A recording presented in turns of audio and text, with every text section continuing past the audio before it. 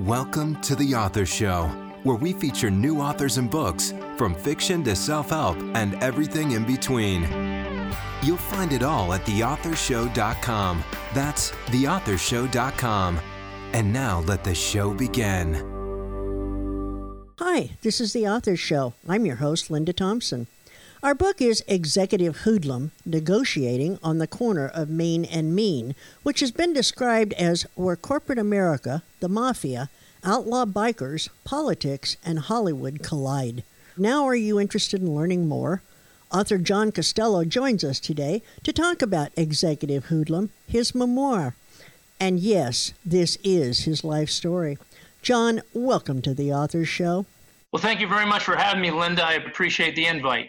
John, will you give us a quick overview of Executive Hoodlum, Negotiating on the Corner of Main and Mean? Well, in a nutshell, it's a story of growing up in Chicago and Los Angeles in shall I say, a highly violent, and if I call them dysfunctional, I guess that would probably be generous, blue-collar family, pretty much bordering on white trash, while trying to pursue a higher education and career. The story itself focuses on the relationship with my highly talented but unfortunately a career criminal father. He had a lot of Chicago organized crime ties. He was considered a Chicago organized crime associate. Overall, the book is me attempting to better myself while starting out very poor, on welfare, things like that, watching people die around me from violence, substance abuse, and other unfortunate situations, leading up to another series of unlikely events. Some are comical, some are tragic, that essentially shapes the man I am today. Much of it reads like a crime story, but in fact, it's true. So whereas you're reading it, it may even sound contrived, but I try to authenticate just about everything I speak about in the book through documents and recordings and newsreels and other police records. So I guess that would be it in terms of a brief description. Executive Hoodlum is the story of your life, and it's not all pretty. Why did you choose to share your story with the world at this point? Well, let's say I was debating myself for quite a while whether to do it or not, only because of some of the sensitive nature of the things that are in the book. A few reasons, really. Number one, I wanted to get it off my chest. It's a story where certain events in my life I never really dealt with properly. So for part of it was therapeutic, I suppose.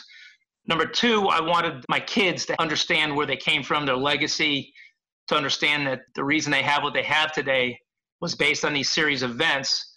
So they weren't necessarily born into such a nice lifestyle, and they have to have an appreciation for what they have. Third was my desire to help others. I was a volunteer trainer at the community center teaching kids boxing, and it's very gratifying work. And I thought if I wrote a book that could inspire somebody who, may have had the odds against them succeed in life, well, then all the better. So those are essentially three reasons. Did you have any particular type of reader in mind while writing your book? It's funny you should ask that. I never really considered it much.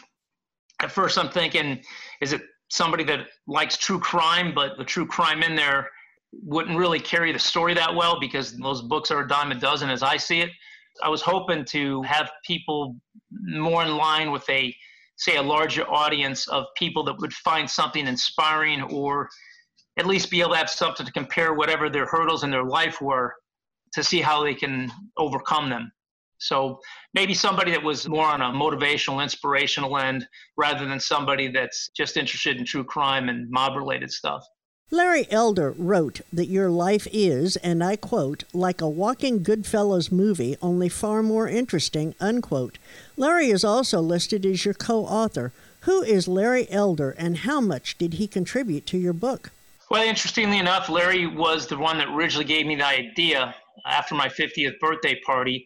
He's a friend of mine for many years. I met at different social events. Larry's a syndicated talk show host and a TV personality. You'd see him quite a bit on Fox and CNN and some of the other shows. He's the one that put it forth to me originally. He was going to write it, and when I read the first couple chapters, I would go back to him and say, Larry, I would never say anything like this. I'm a guy from Chicago. This is not the way people speak in Chicago. And remember, he's from the LA Crenshaw district. And remember, he also wrote a bestseller or two himself. So it's not like the guy doesn't know how to write. He's a very established writer compared to me, who's an amateur. So we came to the conclusion that I would have to write this. And then in Larry's exact words is, John, people have to hear your voice when they're reading this. So that's how that transpired. Is Executive Hoodlum similar to anything else we may have read? I couldn't really say because most of the books I read tend to be more political books, only because I handle government relations for my company. I have read true crime before, only because, unfortunately, I know some of the people that are involved, the names and the incidents that I'm familiar with. So I really probably am not very qualified to answer that question. At what age did you decide to break away from the family tradition and pursue your education and career? When I was very young, I saw guys growing up in the streets of Chicago, and these guys were mostly blue-collar guys. A lot of them were Teamsters, union guys. And I just saw the tough work. I would work on some of these guys' crews on the weekends and sometimes during the week over the summer to make money for school. And I looked at it as backbreaking work, and I thought to myself, I sure don't want to do this my whole life. And also, when I saw most of my cousins, for the most part, and some of the neighborhood guys, typical behavior is they have their girlfriend in high school, she would get pregnant, they would end up dropping out and getting a job that I would consider remedial at the time, and that just didn't inspire me at all. I didn't want to go down that road. So that's why I focused on education by seeing what I didn't want to do. Also, there were other events that are described in the book around me, some of the violence in the neighborhood and other situations where I just wanted to get out of there, to be perfectly honest. John, without going into a whole lot of detail, how did the mafia and the outlaw bikers come into play with your family and your life? Well, in terms of the organized crime figures, because my father was associated with those people, so I met them via him. The outlaw bikers also had to do with family because I have members that are in multiple clubs, whether it be the Hells Angels, the Outlaws, or the Vagos. So mainly by family and close friends. Your bio speaks of a guy who has definitely been there, done that, one that is equally comfortable with Hollywood royalty, D.C. politicians, and the Chicago guy on the street corner. How would you describe yourself? It's funny because I still maintain relationships with some of the guys that are on, perhaps you'd say, the wrong side of the law. And at the same time, I meet with congressmen and senators. So I would describe myself as very adaptable. That has to be an understatement. So what do you think the senators think when they learn of your history?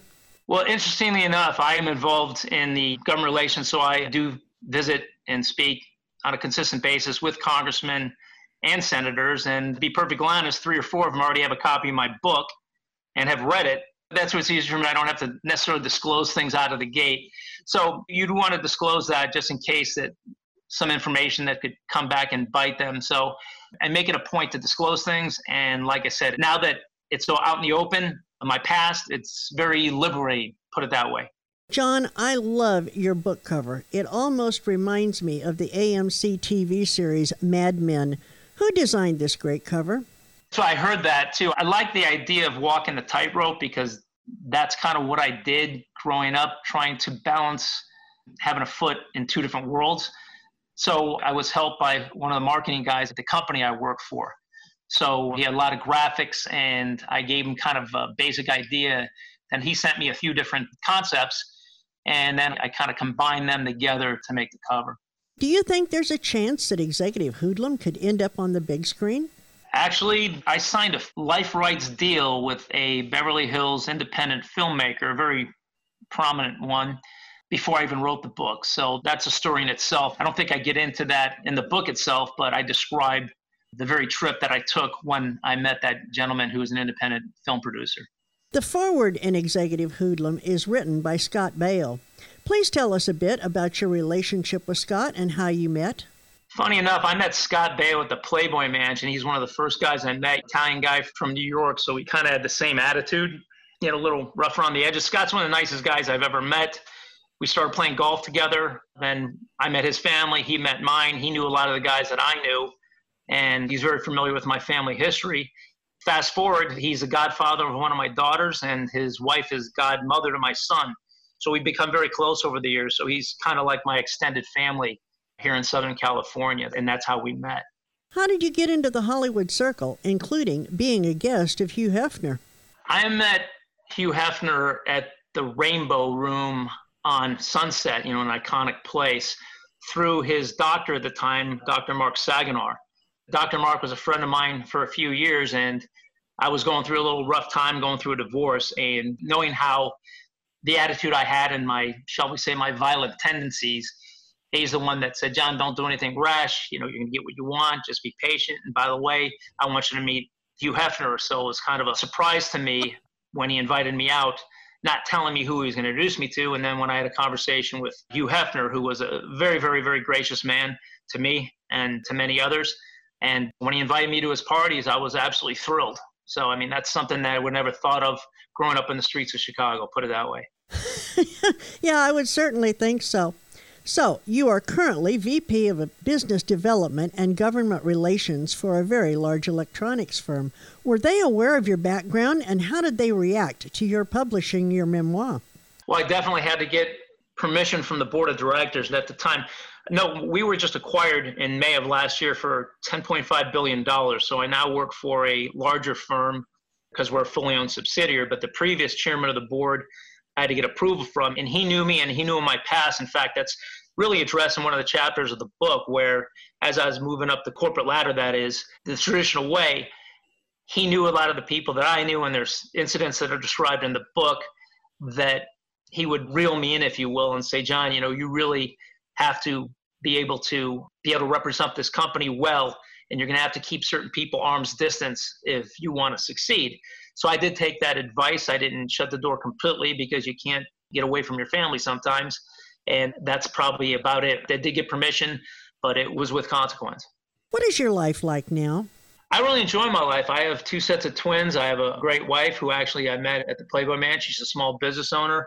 I have everything probably I ever wanted, and I'm very excited to be in this position considering where I came from. So I feel I'm blessed. I feel that this is a great country in which we live in, where a person like me is given the opportunity to succeed. So I'm very grateful. John, is there a message in Executive Hoodlum that you want readers to remember? Yeah, absolutely. I don't want to get into a long dialogue on this, but there's a certain part of my life where I came to the conclusion that no matter how bad you have it or how bad you think you have it, there's somebody else a lot worse off. So count your blessings and play the hand you're dealt. Will you please read for us a short excerpt from Executive Hoodlum? Certainly. The Sit-Down, 1986. I gave myself a 50-50 chance of getting out alive. These were, after all, outfit guys. You got to understand, in New York, they say wise guys. But in Chicago, it's outfit guys. Nobody in Chicago calls himself a wise guy. It's a dead giveaway that you're from out of town. Technically, it was just a sit-down, meaning a clear the air, sort things out meeting with outfit guys I trusted and who trusted me. But this was a convince or get killed deal, and I knew it. They did too. No matter what lie they told me to guarantee I showed up. Hey, we just want to talk. But what were my options? Run and keep looking over the shoulder the rest of my life? Maybe my father Mario could do that. Funny that I was named after him. I'm Johnny Costello Jr., but ever since I was 16 or 17, I refer to my father by his stage name. We were never close. I couldn't have called him dad or father, even if he'd wanted me to. You see, my father would say, let's say you misappropriated $250,000 in outfit money. That's right, outfit money. What kind of outfit guy scams other outfit guys out of $250,000? Meet Mario Cassini. He scammed the money from a mob-connected bookmaker who had pulled together some outfit guys for my father's investment opportunity. He convinced the bookie that he needed the money to produce a movie about serial killer John Wayne Gacy, and everyone's going to make a bundle of cash. In a word, they were hooked. That is until popular Chicago newsman John Bulldog Drummond, known for his investigative reporting on Chicago organized crime, unwittingly uncovered the scam. Drummond and well-known journalist Bill Curtis disclosed the story on the local news, focusing on the local businessman my father took down and going on the assumption my father was working with the Chicago outfit on the caper. But neither Drummond nor Curtis realized that the mob had also been victimized by my father. The mob investors knew it only too well, beaten out of their money, scammed like some clueless mark. But where was my father? Who knew? Not here. Probably got the hell out of town just in time. And with him gone, so far as the outfit guys were concerned, this left just one question. Was the kid involved? Wow. So, John, where can we learn more about you, and where can we purchase Executive Hoodlum, Negotiating on the Corner of Main and Mean? Yeah, I have a website. Just look up Executive Hoodlum. A lot of stuff will come up about not only my background as an author, but also my career background. That's going to pop up as well. So far, so good. Got a lot of good reviews. So I'm really looking forward to the film aspect of this. A little bit on the nervous side, though, because I'm not very experienced in this market space. John, I can't remember a time when I've talked with a more interesting author. I have a feeling that we could go on for a lot longer and still retain our audience's attention. Thank you so much for sharing your book and your life with us. Personally, I can't wait to read Executive Hoodlum. If you ever decide to write another book, will you please come back and chat with us again? I may have to. I got other things going on. Executive Hoodlum will appeal to those interested in true crime stories, mob activity, murder and mayhem, as well as anyone seeking a no-holds-barred story that describes the resilience of the human spirit. John Costello's story touches our hearts while keeping us on the edge of our seats. That was an excerpt from the back cover of John's book, and I do hope it's a good incentive for you to start reading it now. And I thank you for listening. The Author Show podcast may be accessed at any time by visiting theauthorshow.com. Plus, selected interviews can also be found on podcasting platforms such as Apple Podcast, iHeartRadio, Spotify, Google Play, and many more. Are you an author who would like to be featured on our show? Please visit theauthorshow.com and complete the interview request form so that we may contact you. Marketing is seldom easy for authors, and the Author Show is a great way to promote your work worldwide using a high-quality interview that can make a real impact for you. Please visit our site daily as we continue to introduce wonderful authors of very interesting books on The Author Show. Thanks for listening to The Author Show. Find out more about authors and their work at theauthorshow.com. Theauthorshow.com. Tune in next time to another great author on The Author Show.